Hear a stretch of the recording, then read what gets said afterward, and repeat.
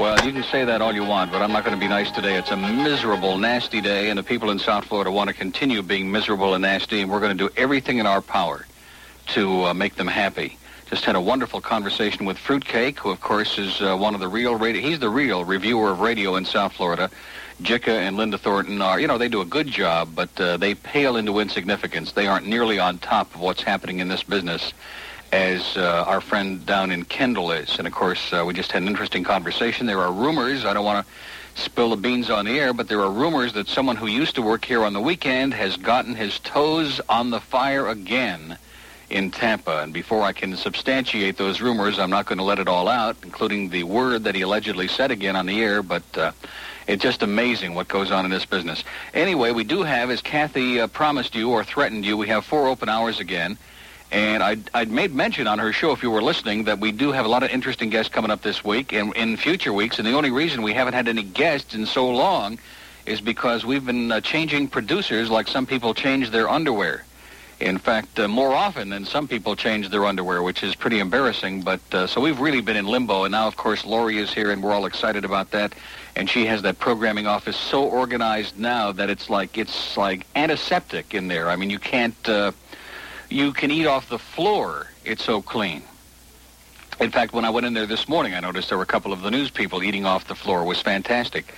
Anyway, I just want to mention, maybe we'll talk a little bit about restaurants today, because last night, it's easy to knock. Anybody can knock, and I do that all the time because the audience loves that. In fact, I had a great letter last week from somebody who was urging me on. They really enjoy when I tear into institutions or people or whatever, and I guess, they're kind of the same mentality that I am, and at the end it said, kill.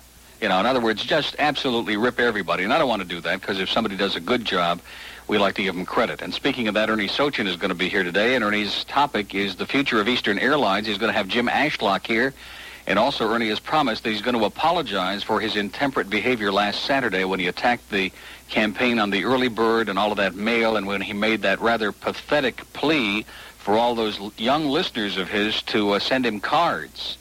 And Ernie and I kind of went through some of his mail together here the other day, and the youngest was about 107. I mean, it was incredible. Even the postcards looked kind of wilted, and it was amazing. So he's finally come into the real world and is beginning to understand where it's at. Now, Christie's is a restaurant in Coral Gables. There was a friend of mine who had a birthday yesterday. I don't want to mention Bill Calder's name because somebody over there get all upset. But Bill turned 39 yesterday, and he's writing a message on the screen now, taking a shot at Calder. Leave the man alone. He just celebrated a birthday. He's got that beautiful new car, and he's got his good friend over there with a pinstripe suit. Leave the guy alone.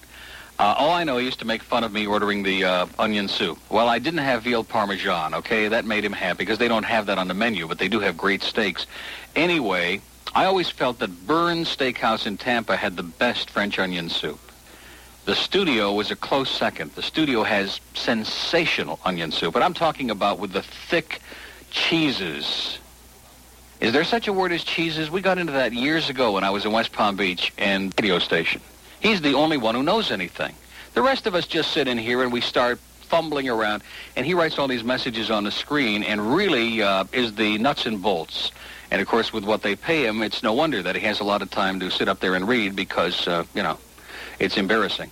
Anyway, he says he was dragged to it by his brother one day, and he just couldn't believe how bad it was. And I second the motion. Trevi's, and I saw, who's my friend over there at Channel 4? See, now I'm going to depend on you for everything. What is her name? The one who does the little puff feature at the end of the 5:30 news every day. We have a new format now. I just ask questions, and I'll have Kyle fill in the names. Robin Carter. You don't have to give me the name. And I saw Robin over there, and very nice lady, by the way. I like her a lot. She's a super person, and she did a nice segment on my dating show a few years ago, and she's just a wonderful lady. But, again, why she was eating there, I have no idea. A lot of people who are, and they have Marino's pictures all over the walls there, and you'd think that it would be a really great place. I mean, a guy who makes the pasta primavera, it says here, was covered by contact cement. Yeah, it was gruesome. I mean, it was really terrible. And why a guy with Marino's money would eat at Trevi's, one has to wonder. But you get the impression that Marino, he endorses everything. You know that? He lives in about 80 different places, if you believe all the ads. And, hey, listen, I don't blame him. More power to him. Whatever he can grab, good luck to him. That's what it's all about. I've got so many things to talk about here this morning. I really should have made a couple of notes. I was over at Channel 33 yesterday and had a meeting with Bob Greasy, who's also a super guy. Bob is just a natural and a really nice guy. We're getting ready to do the Hurricane baseball game starting March 13th on Channel 33. And who should walk in but a gentleman named Jerry Carr, who is from Rochester, New York, my hometown. Maybe that's what we'll do today. Because I've always said that most of Rochester and upstate New York is down here, and I know that the other people in the audience get very upset, not to mention terminally bored when we start talking about that. And that's good, see, because it's kind of like an in thing. It's like when the New Yorkers from the city start calling and talking about all the favorite delis and places that none of the rest of us ever heard of, and we don't care. We're not interested in that. So this is like kind of getting even. But anyway, and I thought this man looked... The most horrifying movie you'll see this year happens in broad daylight.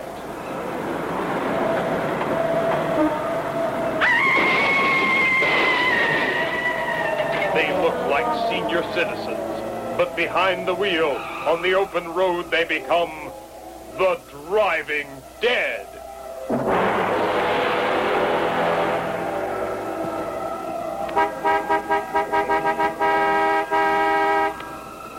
Yes, death travels at 5 miles per hour. Dead from the neck up, they ceaselessly prowl the streets of the city, striking mind-numbing fear into the hearts and minds of drivers everywhere.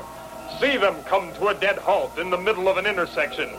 See them ruthlessly ignore stoplights. See them drive all day with a turn signal on. So chilling, you'll be afraid to drive home from the theater. Don't miss The Driving Dead, coming to a dead stop near you.